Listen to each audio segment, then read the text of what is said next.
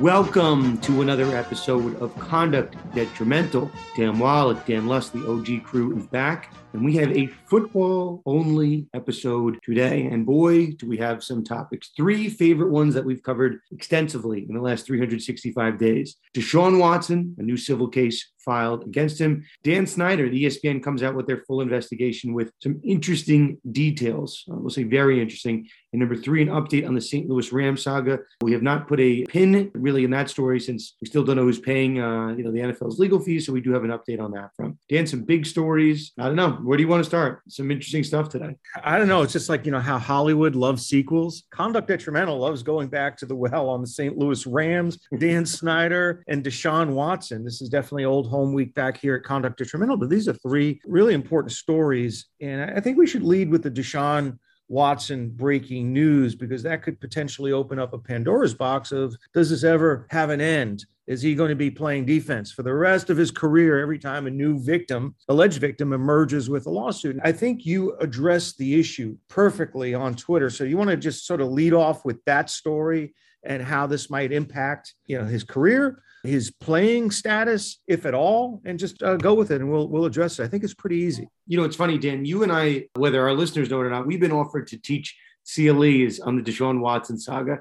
And it's been, at this point, it's been about 2 months since we've really discussed it. That's when the settlement was reached on the 11-week suspension. And now all of a sudden, right, we're going to kind of dust off our notes and figure out what's going on. So here's a brief refresher, right? 24 active lawsuits were filed. There was a 25th, but it was dismissed because the woman didn't want to reveal her name. But 24 lawsuits were active at one point in time. 23 of those were settled. One does still remain. Active trial case after this year's Super Bowl in April. One individual does not want to settle. The NFL's suspension, right, an 11-week suspension that was reached after, it was initially a 4-game suspension, but or 6-game suspension, I apologize, but neither here nor there. What was underreported, and Dan, I referenced it briefly online, is that the NFL settlement, and I'd love to go back and forth with you on this one, the NFL settlement of the Watson suspension also included the fine print, according to Tom Pelissero of NFL Network, that essentially, right, if there was another claim brought against Watson or a lawsuit that was relating to an incident between 2019 and 2011 where these acts were alleged to have occurred,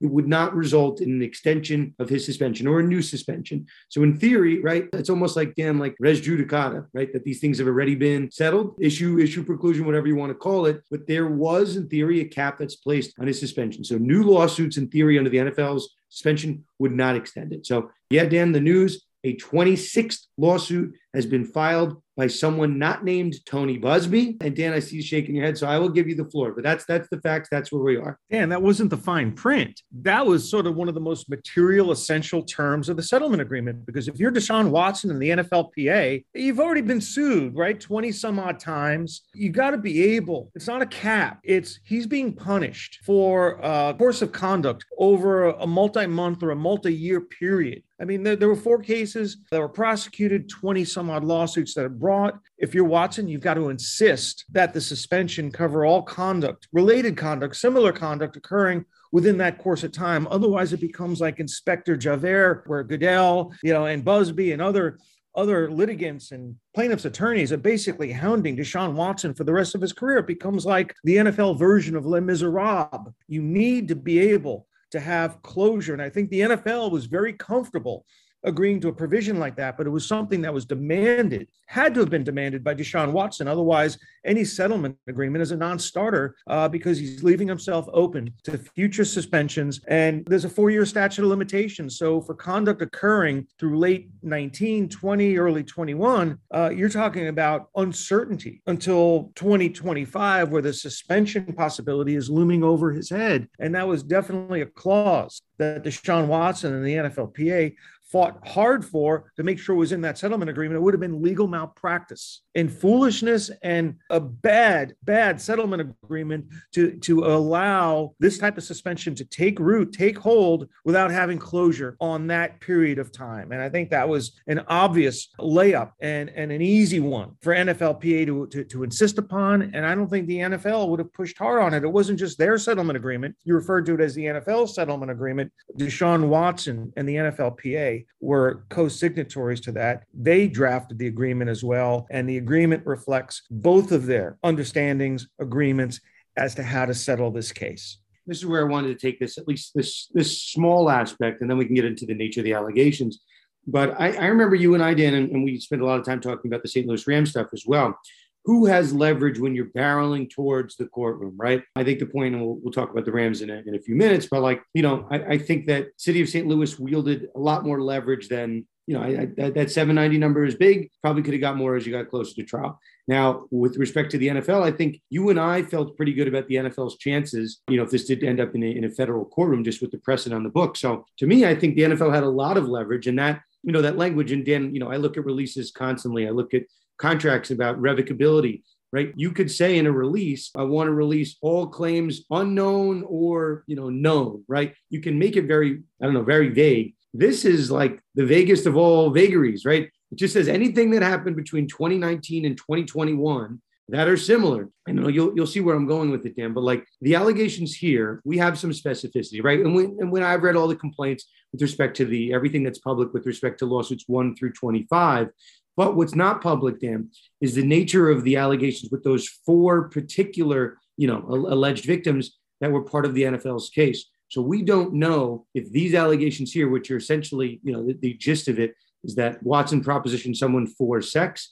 And then I guess the phrasing is that he then forced her into oral sex. So it's different than some of the allegations. Some are somewhat similar, but I'm not sure how this compares vis-a-vis the 4 that the NFL handpicked to be a part of these disciplinary hearings. Deshaun Watson had the leverage as well, lest we forget. When we left off with the settlement, Deshaun Watson had scored what I consider a major upset before an NFLPA appointed arbitrator. Sue Robinson did find him to have committed the conduct and substantiated the NFL's allegations, but in terms of fair and consistent discipline, she found that the right amount was 6 games, and she basically did a comparison with all the other NFL, punishments rendered for violent and nonviolent sexual assault. There was a baseline that was established. You have a former federal district court judge who had been on the bench for 25 years, coming up with a pretty solid, analysis as to why the suspension of only 6 games was appropriate. He had the leverage. He agreed to more than 6 games, and it would have gone to an appeal before an NFL selected arbitrator, and we know that arbitrator, we can pretty much surmise that arbitrator would have given Watson everything the NFL asked for. But Jeffrey Kessler would have run into federal court in the District of Delaware. He would have won that race to the courthouse. And if you have a member of the Delaware federal judiciary looking at this entire, the 2 rulings, the analysis, the deep analysis that Sue Robinson had come up with, I think it's an embarrassment for the National Football League to basically usurp the authority of the disciplinary officer that they had a part in selecting. There was an optic there that even if the NFL won the battle, they would lose the PR war. Obviously, the public wanted Deshaun Watson to be punished. The media wanted him to be punished. But to have proceeded before a partial arbitrator, it would have really created the impression that the NFL is just making up the rules as it goes along, and everything is just, at least the appointment of Sue Robinson was meaningless.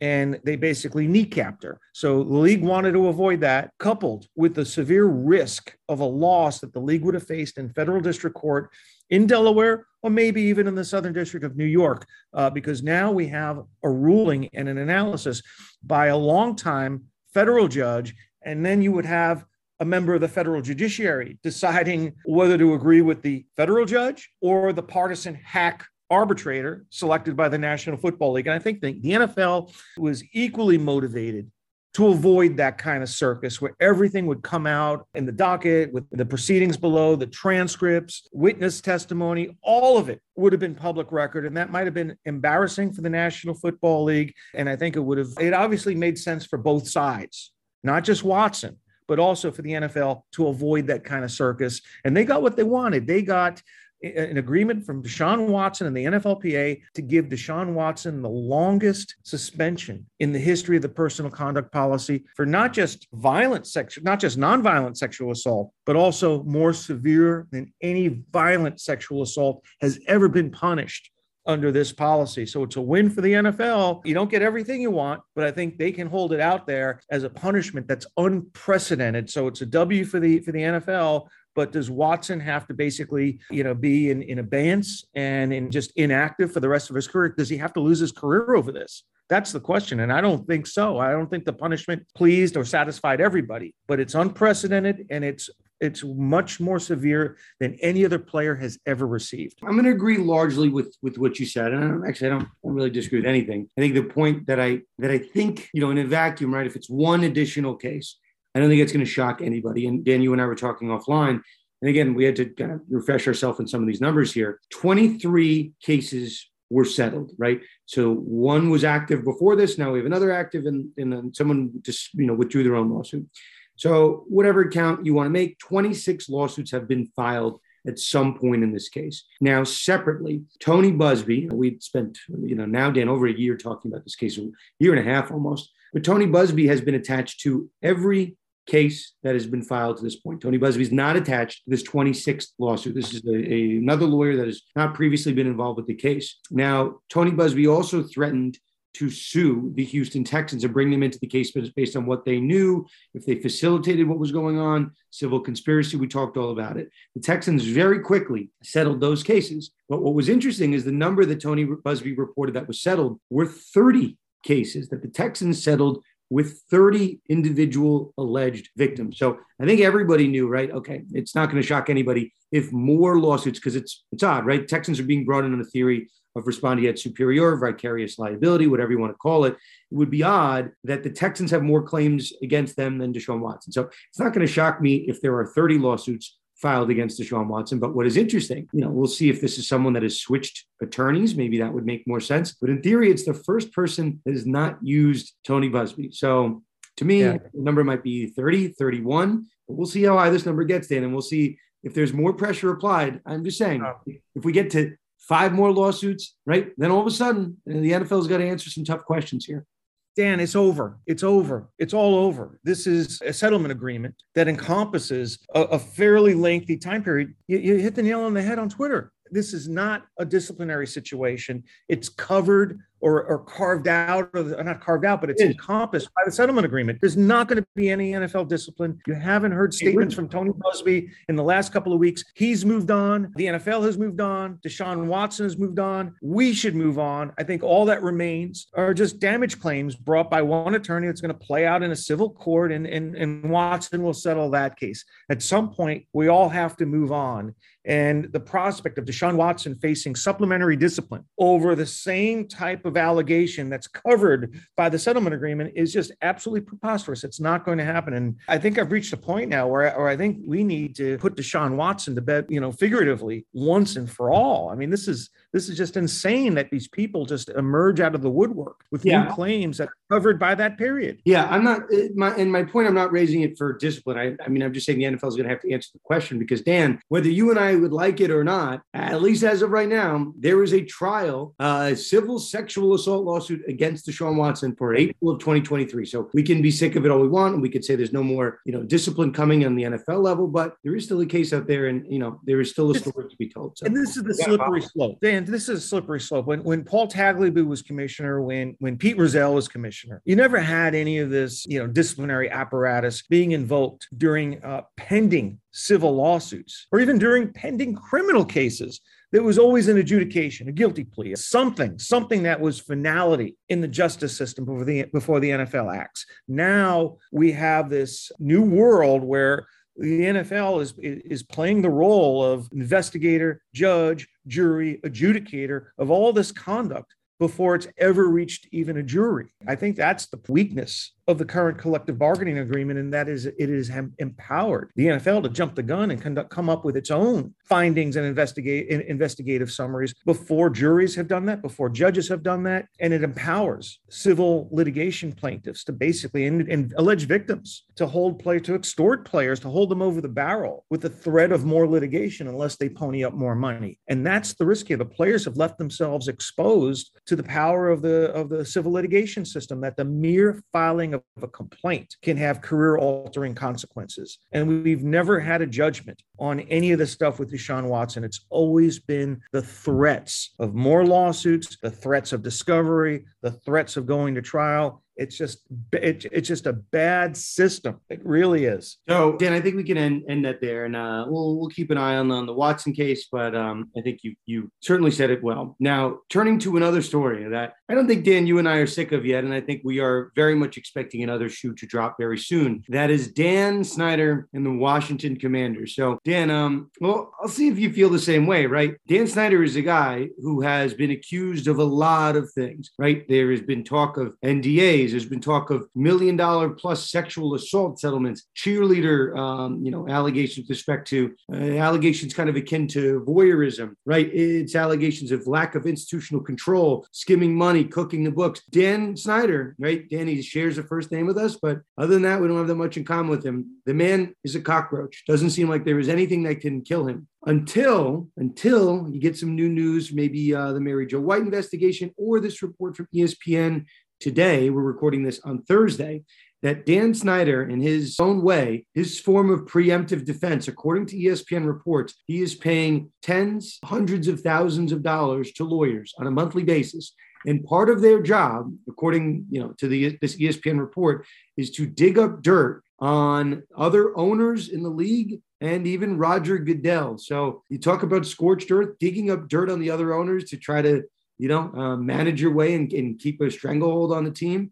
It's not looking great. We have an owners meeting, Dan, in about a week. It's at the middle of October. I mean, people are talking about counting the votes again. We'll see if we get there. But Dan, I know you have a lot of thoughts on this front, but that's the latest. The story that Snyder is digging up dirt to try to save his you-know-what. Yeah, well, in political campaigns, I guess they call that doing opposition research. For litigation attorneys, they call that, sort of having cross-examination material for a potential deponent or a potential witness. But in this instance, it really comes across as improper surveillance, the use of private investigators to intimidate the National Football League and the owners. That their dirty laundry is going to be exposed. And when you have, I think you pointed it out to me that Reed Smith, this law firm, is on a retainer for $500,000. Seems like a flat rate. At $6 million per year, when there are no, to my knowledge, any active lawsuits pending. This is just simply a scorched earth intimidation tactic to embolden or to at least remain as a member of the fraternity of NFL owners. And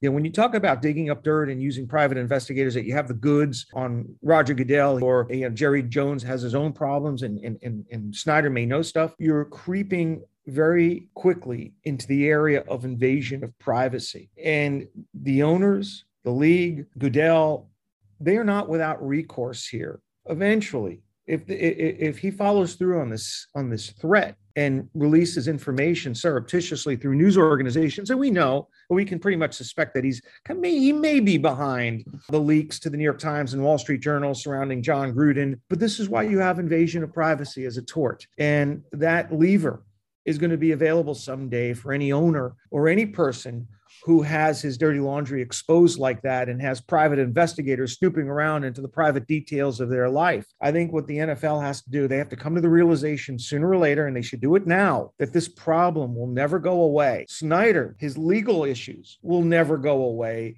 And I think this article from ESPN may be one of the final straws, because Snyder's going to do what he's going to do regardless. And he's going to do it someday in the future. He could do it now. He could do it 5 years from now. They need to act accordingly now. The line in the NFL Constitution and bylaws, the conduct line that you can't cross, is the name of our show, Dan. It's conduct detrimental to the welfare of the league. And at this point, he's so far over the line, he can't even see the line anymore. And I realize that the owners may be waiting for an investigative report from Mary Jo White, something that can be the hook under which they can invoke, the Article 8 or Section 8.3 A and B of the NFL Constitution, which is basically to have Goodell or one of the owners recommend that Dan Snyder forfeit his interest for conduct detrimental to the welfare of the NFL. I think the league would like something a little bit more, less ambiguous than invoking the conduct detrimental language, which is so hovering and broad-based that Snyder might actually have a good legal defense if that's the language that the league is using to force him to sell his ownership. ownership interest. But at some point, the league has to take action. He is hurting the business of the league, and his threats and this persistent threat is going to hang over the league in perpetuity unless and until they get rid of him. And he's certainly committed enough misconduct at this point and caused enough mischief to lead the owners and or the commissioner to recommend this next course of action. The issue is, when? Are they going to wait for Mary Jo White, or are they going to do it on Tuesday?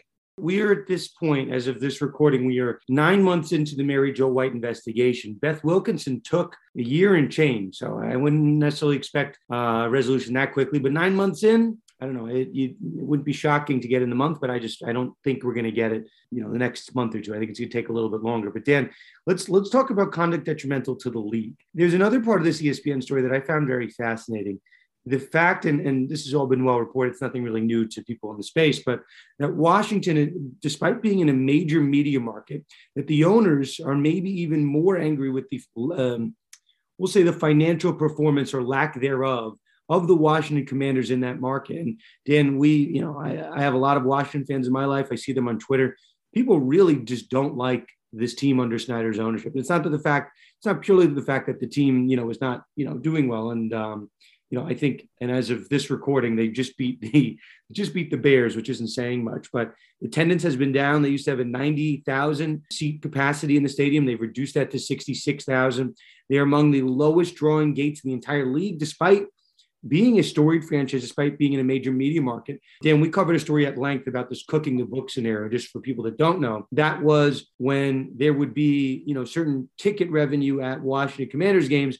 There was an allegation that they would pretend that revenue was actually associated with like country music concerts. I think the name was like Kenny Chesney, or like Navy football games.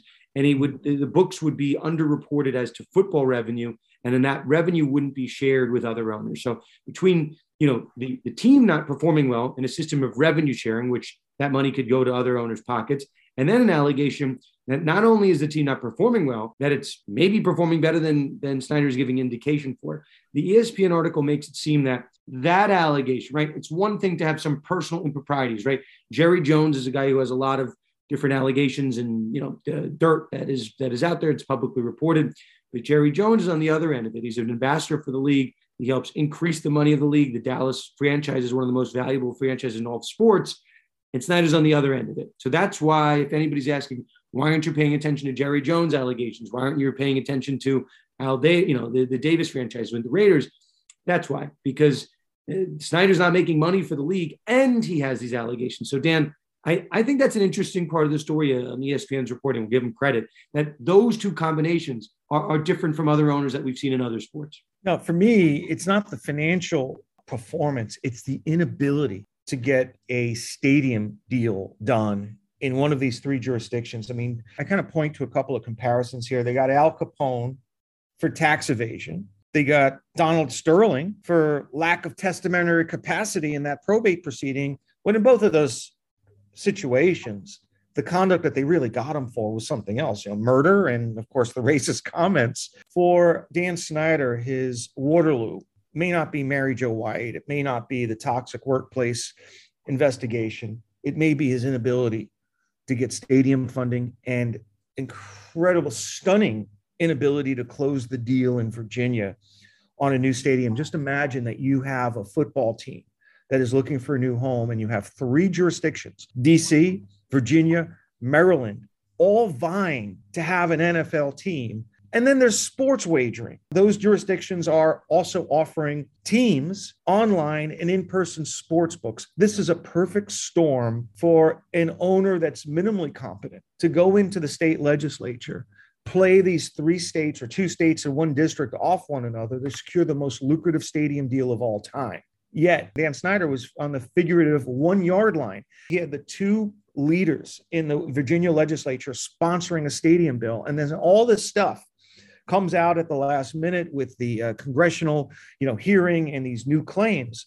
And now he becomes toxic. The Virginia deal didn't even go into a conference committee. The legislation stalled, and he's without a new stadium. DC won't give him one. Virginia won't give him one. Maryland won't give him one. And that's costing his fellow owners a lot of money. And it sets a bad precedent going forward that if these three states are saying no to the NFL, that could have a channeling effect when other NFL teams try to extort state legislatures into believing that they're going to be moving. Maybe next year, the New York legislature says to Buffalo, tough, we're not going to give you, funding for a new stadium. Virginia didn't give the Commanders a new stadium. We're not going to give you one. And then there's the issue of funding and a loan. He can't afford to self-finance a new stadium. He's going to have to go to his fellow owners and to the NFL for a construction loan and a stadium development loan. They're not going to give him one. So I believe that the tax evasion and the testamentary capacity analog when it comes to Dan Snyder is going to be the stadium thing. This is what's going to end his ownership tenure with the Washington Commanders. But I believe that would be hypocritical, and nobody would believe it for a second if that's the reason he's forced to sell his ownership interest. I think the league needs to be honest, transparent, and there's enough alleged misconduct at issue here to force him to sell his ownership interest. The Beth Wilkinson report, which never got released. Now we're going to have the prospect of a Mary Jo White investigative finding, a congressional report from the House Oversight Committee, and then looming in the background, there's the discovery that's going to be requested in the John Gruden case. So if the stadium situation doesn't get him, I think we have, at least going forward in the future, 3 potential landmines that are going to sink Dan Snyder. But the longer the league takes to make a decision here, it's going to cast this pall of uncertainty over Snyder, the Commanders, the league. This is bad for the NFL to have a weakened franchise in the District of Columbia. And as long as Snyder remains the owner of the Commanders, the NFL has, in effect, only 31 teams. I'm slightly laughing, Dan, when you said lack of testamentary capacity, because I have an argument that might even be stronger, right? Part of this ESPN article, Dan, interestingly says that the way to cure these issues, at least in Snyder's head, speaking to confidence that I guess spoke to ESPN, that among them, right, getting a new stadium was, I think that's Snyder's main focus, see if he can do it. But one of them was getting a premier quarterback. And part of the reporting is that... I'm just wondering if Dave Gettleman is advising him. Right. I mean, getting a premier quarterback, okay, maybe get Brady, get Rodgers. The man got Carson Wentz, and the man traded I don't want to say, we'll say the team got Carson Wentz, gave up 2 third-round picks. Potentially it's 2 thirds and a second, or 2 seconds and a third, depending on Carson Wentz's snaps. He plays 70% of snaps, and they gave up a second in Carson Wentz. But here's the thing, Dan, right? The reports, I don't think it's really ever been officially out there, but as part of this initial Beth Wilkinson punishment, Snyder was reportedly, allegedly, whatever you want to call it, told to stay away from the team indefinitely. And his wife, Tanya Snyder, was to take over day-to-day handling. As part of the story, it says that, that Snyder was behind the Carson Wentz trade. He wanted to make it happen. Ron Rivera, the coach, is since playing a little bit of defense, but ESPN article says, no, it was a Snyder call. The problem with that, Dan, is that trade occurred in March of 2022. So either that was a directive that had somehow expired by March, which I don't think was the case, or alternatively, that Snyder, right, talking about lack of testamentary capacity, just didn't care about Goodell's directive, and he was going to do what Dan wanted to do, which then would be, reason 4, 5, 6, 7, 8, 9, 10, that this would be a very high priority on Goodell's list. You can't have other owners, right, pissed off at Snyder, but you can't have Snyder, in theory, right, what this is being alleged to have occurred here, is violating an order from Goodell, and don't be involved with the team. That means not demanding a trade for Carson Wentz. So add it to the list, Dan, of reasons why, that list, Dan, what do they need? 24 votes to get him out, assuming they do it? Was it 24?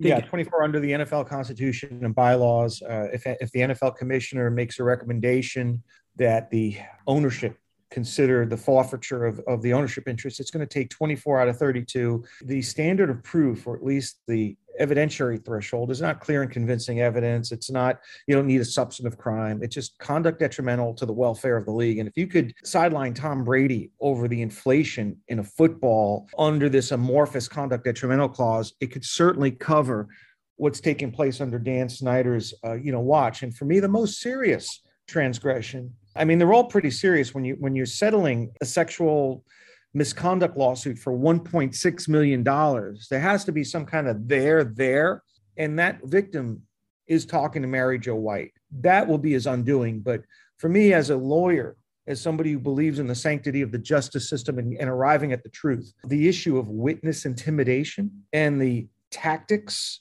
the hardball tactics that Snyder and his legal counsel have engaged in to prevent people from talking, cooperating with Beth Wilkinson, and to intimidate witnesses. As a lawyer, that's probably one of the most offensive things you could have happen, to try to destroy the credibility of witnesses unfairly and intimidate them into not testifying and prevent them from testifying. And I think the commissioner should focus on that aspect, because that's already proven. Right? You have, you have some disagreement as to what really happened with some of the underlying events, even though Mary Jo White's report should be very painstaking and conclusive. But what's not open to debate is the Reed Smith aspect of it, and the interfering with Beth Wilkinson's investigation and the ongoing attempts to intimidate witnesses. That alone should be grounds for his expulsion from the NFL. And there's a lot to choose from here. You have a pretty wide menu of misconduct. And the great thing about it, or maybe the bad thing about it, is that it doesn't seem to be ending anytime soon. And there's a lot of different things to choose from. But I go back to looking at this overall in the aggregate. And if any one of these items alone were enough, certainly in the aggregate, they paint a vast picture that the aggregate of all these incidents and areas of transgression and misconduct, the aggregate aspect of this should be enough for the league to proceed, because never in the annals of the NFL history has there ever been an owner like this.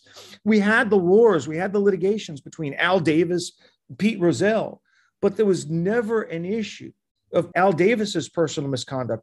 These fights were over antitrust issues and team relocations and the business of the National Football League. They never devolved into issues of personal misconduct or toxic workplace environment or mistreating women or sexually assaulting women. This is just on another scale entirely. And the NFL's reputation and integrity is on the line. For them to act and to do nothing would be essentially suborning, acquiescing to this type of conduct within an NFL franchise. And you just can't have that. The league is not only going to lose face, it's going to lose reputational value and goodwill by allowing the league to proceed here with only 31 teams and to have a known, offender of this magnitude within its ownership ranks. The time is now to cut the cord.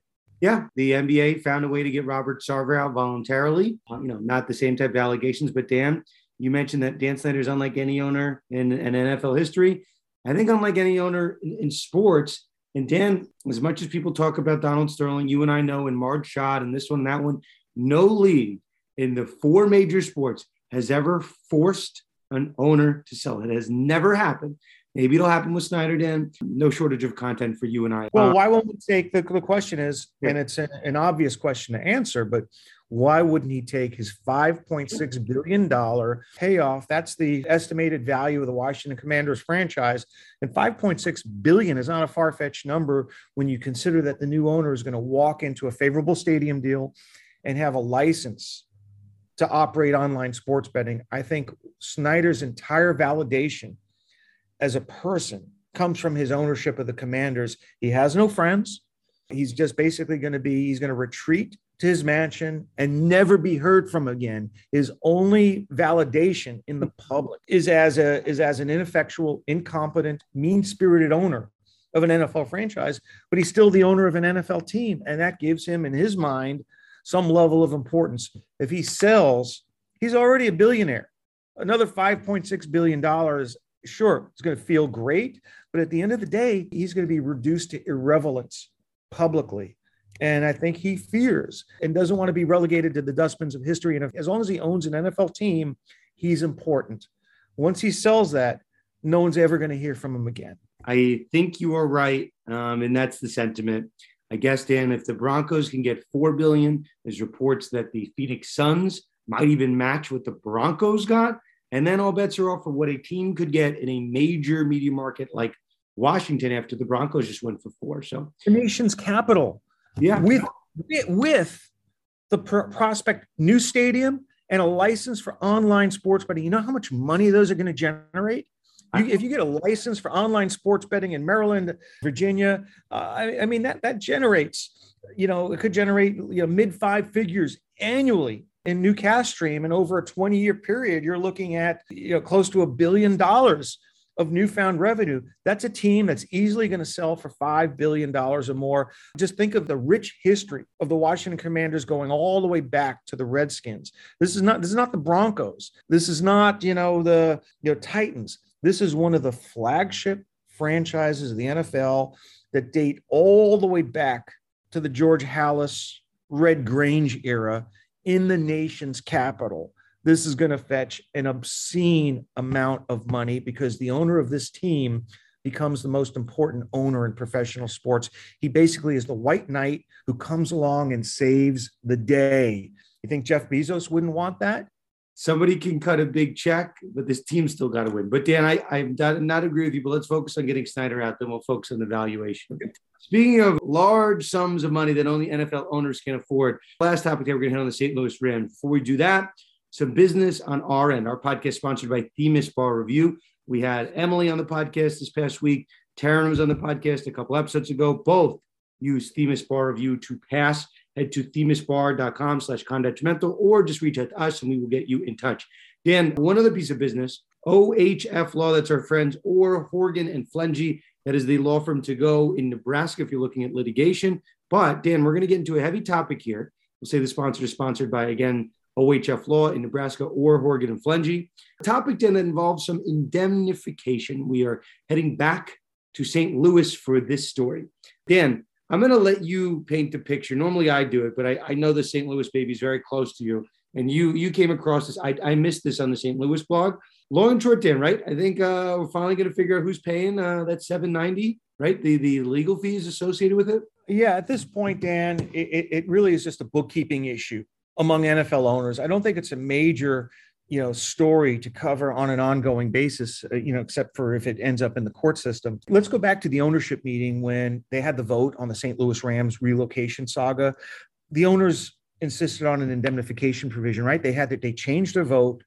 Kroenke lost the original vote. The proposed relocation from St. Louis to Los Angeles was voted down by the NFL owners. Jerry Jones twisted some arms behind the scenes.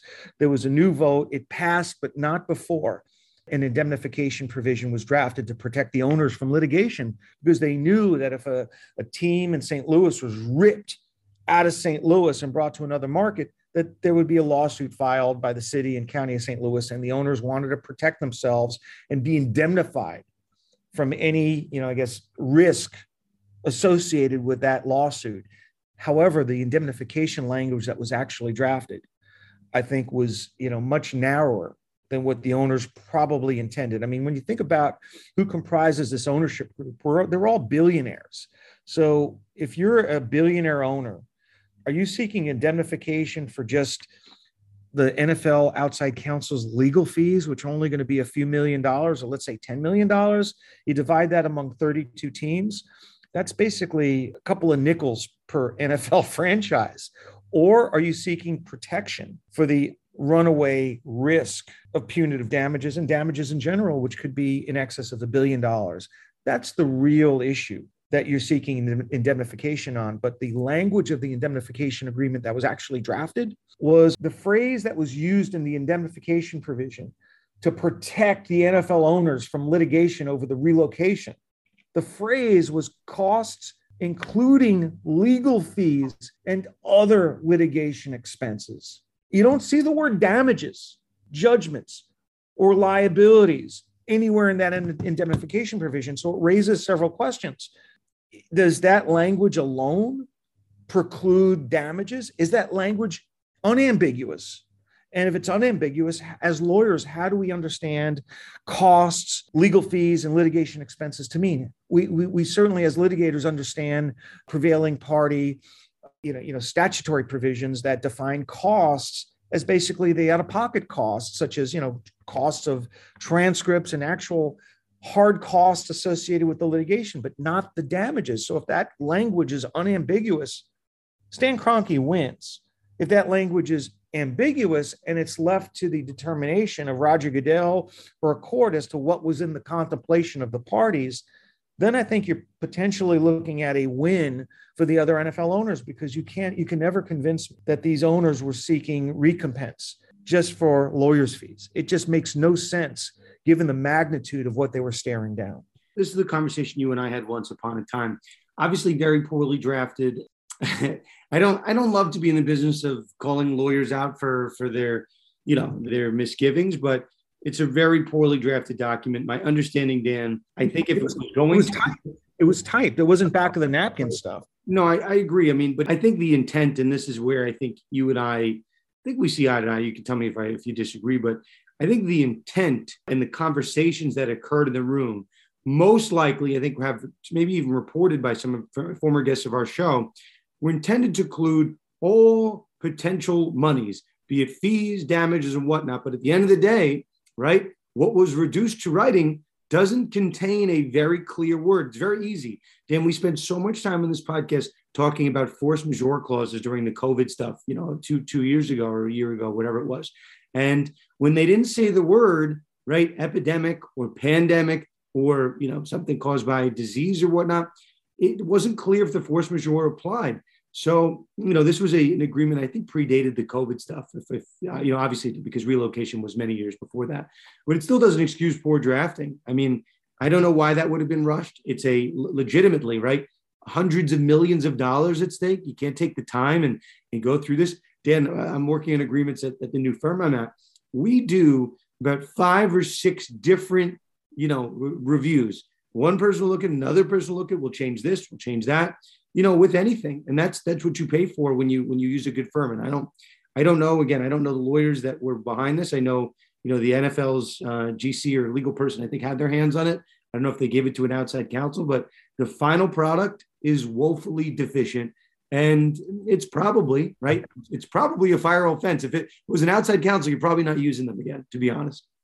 Well, I would imagine the NFL just lifted boilerplate language from one of their prior agreements in the realm of relocation settlements or indemnifications. But you have to remember, back in the 1990s, the threat of billion-dollar awards didn't loom over cities. There had never been anything quite like the St. Louis case to have lifted language that maybe covered the Cleveland Browns or one of the 1990s era relocations. Certainly didn't fit the magnitude of the given situation. But let's put our judges' hats on here. And if I'm sitting as the arbitrator or the judge, I'm finding that this language, costs, litigation expenses, is ambiguous within this setting because the parties haven't defined it. If this is an agreement concerning, if this is a settlement agreement drafted by lawyers, then I would probably find, in the context, if this was a settlement agreement drafted in the context of actual litigation, then you could say that costs has a defined meaning under, the federal rules of civil procedure, and it just covers the out-of-pocket costs. But since this is a pre-litigation indemnification agreement, I'm not so certain that you can look to the federal rules of civil procedure or any state litigation statutes to define what costs and expenses mean. Because once you start referring to outside sources into dictionaries, you're really considering extrinsic evidence. And once you begin considering extrinsic evidence and outside evidence, you have to primarily look to the intent of the parties.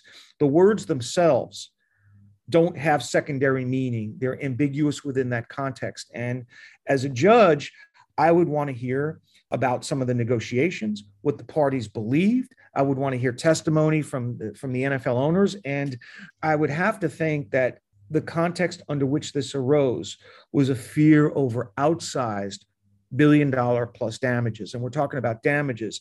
It wasn't the fear that the NFL lawyers would present a bill for like $4 million that would have to be divided by 31 owners. That makes absolutely no sense whatsoever. Right. It's beyond the pale. It defies believability.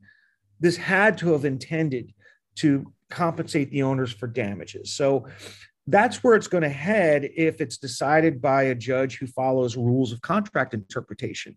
You have to establish or assess whether the words in a vacuum are ambiguous or unambiguous. And once you make the determination that they are ambiguous, then these rules of contract interpretation come into play when you consider what the intent of the parties was through extrinsic evidence. And I would have to think the extrinsic evidence is going to bolster the position of the other 31 NFL owners. And mind you, this is going to be decided decided in the first instance by Roger Goodell, who probably has never heard of rules of contract interpretation. So that's a separate issue entirely, but I think he's going to want to try to strike a compromise to, split the difference, or to at least have some meeting in the middle, because for Stan Kroenke to walk away scot-free with absolutely no culpability here and 2 championships, the Colorado Avalanche and the Los Angeles Rams, and then to get off the hook on any of these indemnification damages, it's just so mind-boggling that someone who's committed such misconduct and violence upon the city of St. Louis can basically get away with murder. I don't have that much further to add, Dan. I will say one little, just trying to give people practice tips here. You might be a lawyer inclined on Kroenke's side, and you read this document and you're like, hey, this isn't pretty clear. This isn't clear what we owe, if it covers a settlement, right? It doesn't cover damages after trial for settlement. And you might be a lawyer thinking like, hey, maybe I should tell the NFL that this is poorly written. So there's, Dan, a funny story. I have the partner that runs the music practice at our firm. He was telling me, we were speaking one of my first days, and he told me a similar story. He goes, if the contract or whatever the agreement is vague, but it's in your favor, do not say a word. Or similarly, right, if it's vague, or I think if it's unconscionable, and it's very clearly unconscionable and it cannot be enforced, maybe you have to make a decision on that one. But if it's not going to be enforceable as unconscionable, then maybe it's another reason not to say anything, because the court might strike that entire paragraph. So this is why you ask lawyers these tough questions, these judgment calls. I imagine, Dan, just to finish the point, I imagine, right, somebody saw that it was vague. And if it was Kroenke's side, the smart move would be not to say anything. And now that has led to this conversation. So yes, you got to look at every period, every comma, every word, and every agreement, because something like this could happen. Something so small, one word being left out of that agreement. And now we're here with even a modicum of, indecisiveness, is because it was a poorly drafted contract. Dan, I don't know if unconscionability comes into play here. That's kind of gun to the head, procedural and substantive unconscionability. Give it a practice tip here. Yeah. I don't think unconscionability is the issue. One potential issue is who drafted this agreement. There's the principle of contract interpretation that you construe the contract. Where there are ambiguities, you construe the contract against the drafter of the contract. And I would imagine that the drafter of the contract are the NFL, not Kroenke. So depending upon how this broader agreement reads, if we need to find out whether the contract was a mutual joint work product, but if it's a sole work product of the NFL, maybe you construe the ambiguity against the drafter of the contract. But it would be an illogical result to arrive at a conclusion which presupposes that 31 NFL owners were so fearful of having to pay a lawyer's bill that they would agree only to have indemnification on a lawyer's bill without any attention paid to damages. By the way, I've been a lawyer for 30 years. You've been a lawyer for a long time too. We've seen our share of indemnification. Not 30 years, not quite 30 years. This is the first indemnification agreement in history that has not included the word damages within the scope of actions that give rise to indemnification. We've seen these clauses. They say claims, costs, actions, causes of action, choses in action, damages, liabilities, orders. Everything under the sun is shoehorned into an indemnification provision. Everyone I've ever seen, bar none, has included the word damages. Yet the National Football League, which is represented by Paul Weiss, Rifkin, Wharton, and Garrison, the National Football League, a multi-billion-dollar global corporation, has yielded the first indemnification agreement in history that forgot to include the word damages. And Stan Kroenke is going to argue that exclusion had to have been intentional because this is not a sloppy operation.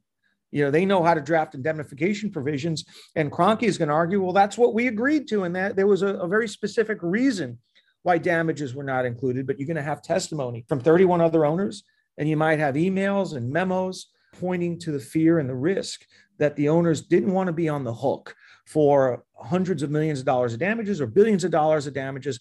That was the risk that the NFL owners were trying to mitigate against. And I'll never be convinced that this was a battle over saving a few pennies per franchise.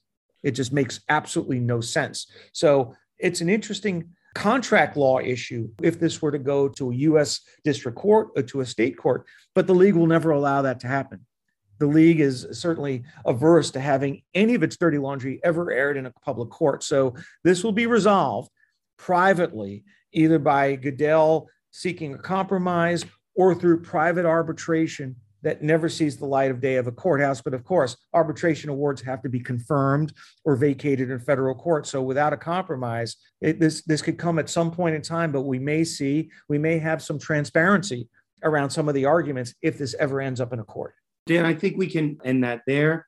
Two quick notes before you close this, Dan, unless you have anything else. We covered about 2 episodes ago the story of this fishing cheating scandal. Just an update for anyone that has not seen it.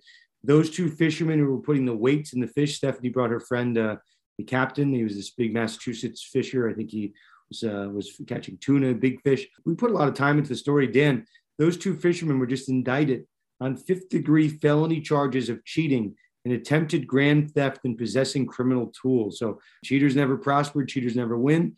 There's certainly proof of that. The other one, Dan, which I imagine we're going to cover in the next couple months as the story heats up, the story that we did a double episode on. We spent actually a lot of time on the Tyler Skaggs passing, but the criminal case involving former Angels employee Eric Kay. He had his sentencing. He is sentenced to 22 years in prison. Apparently there was a deal on the table pre-verdict where he could have taken anywhere between 5 and 10 years, rejected it, got hit pretty hard at trial, and now is getting 22 years in prison. Dan, that might not be it on the Skaggs saga, because we have these civil cases, I believe, coming up in the next couple months. Now the criminal case is done, and those involve, unless the case is settled at some point, those do involve claims against the Los Angeles Angels. I think there are 2 separate wrongful death cases. So you're not going to certainly hear the end of that story, narcotics and sports. I wanted to make sure our audience was aware of 2 big updates. Yeah, how would you feel as a prospective new owner of the Los Angeles Angels, right? The team is being put up for sale, and you have these clouds over the franchise in 3 separate areas. You have the prospect of liability arising out of the Skaggs tragedy. That could just be significant. You also have the stadium issue, which remains a cloud. And of course, you're going to lose Ohtani in a year. He's not going to sign with the team. He's not going to sign with, Marino as the current owner, as a lame duck owner. He's probably going to walk himself to free agency. You have Mike Trout's, sort of injury status being up in the air. As the owner of a team or prospective new owner of a team, you have absolutely no idea what you're buying now. So I think it'll be very interesting how the agreement, the purchase and sale agreement, is structured to mitigate. And this is going to be a new indemnification provision. Hopefully they'll get that one right. I have a good story for you. You ready for this? In my legal career doesn't span 30 years, but I've had some experience litigating against teams in various contexts. And Dan, you said something interesting, and you are correct. If there is a change in ownership, what they do, right, is they look at the debts, they look at the liabilities, they speak to the insurance people. If there's a case like that looming out there, right, potential exposure where the team is on trial in a civil case, yes, that's going to be on the attention of a potential new owner. So certain things I don't think really affect the valuation of the team. Like, I think, again, Snyder stuff, when the team is sold, it's not going to really matter. But a looming case out there like that, I've had some personal experience. I don't know, that's being factored in by the owners that pick the team, actually, how much they want to discount, deep discount, or there is more of a push to settle those types of cases. But you're certainly right. Dan, anything else to add on any sphere before we put this episode in the books? No, I think we're good. This is our NFL episode for the week. You know how much I love NFL sports law stories. So I think we have enough for 1 week, and we're going to watch these stories going forward, because I think the Snyder one is sort of on the precipice of blowing up. So this won't be the last time we revisit the Dan Snyder ownership tenure with the Washington Commanders. There are going to be repercussions, and there may be immediate repercussions. So that's going to be, I think, the focus of several future conduct detrimental episodes. I think suffice it to say, we won't really be talking about the St. Louis indemnification issue for a long time until that's resolved. That's just a bookkeeping issue. And I think with Watson, I'm going to abide by my rule. I don't want to even discuss it again, because I think it is covered by the not the indemnification, it's covered by the settlement agreement. But just great topics. We seem to never have a shortage of great NFL stories. Without the NFL, I don't think there's a conduct detrimental, honestly. Dan, I think it's a good place to end it, and I think you were 100% right. Quick shout out as we put this episode officially over to our friend of the show, Mike Donadio. He has been the recently named general counsel of the Pittsburgh Penguins. So friend of the show, listen to the show, someone that's judged the New York Law School soccer competition. We have Justin Sievert now, friend of the show, Jacksonville Jaguars GC, of course, Dan Worley, the Tennessee Titans, the GC, former, obviously, co-host of this show. Dan, we got friends in high places. So the show keeps growing, keep getting people, friends hired in different sports. So certainly great to see. And yeah, we keep having our network grow in the conduct detrimental community. Yeah, Dan, I think that's a good place to end it. Yeah, a very fun episode. Always fun joining you. Dan, I think we're ready to end this. For all of us here at Conduct Detrimental, we will see you next time on another episode of Conduct Detrimental.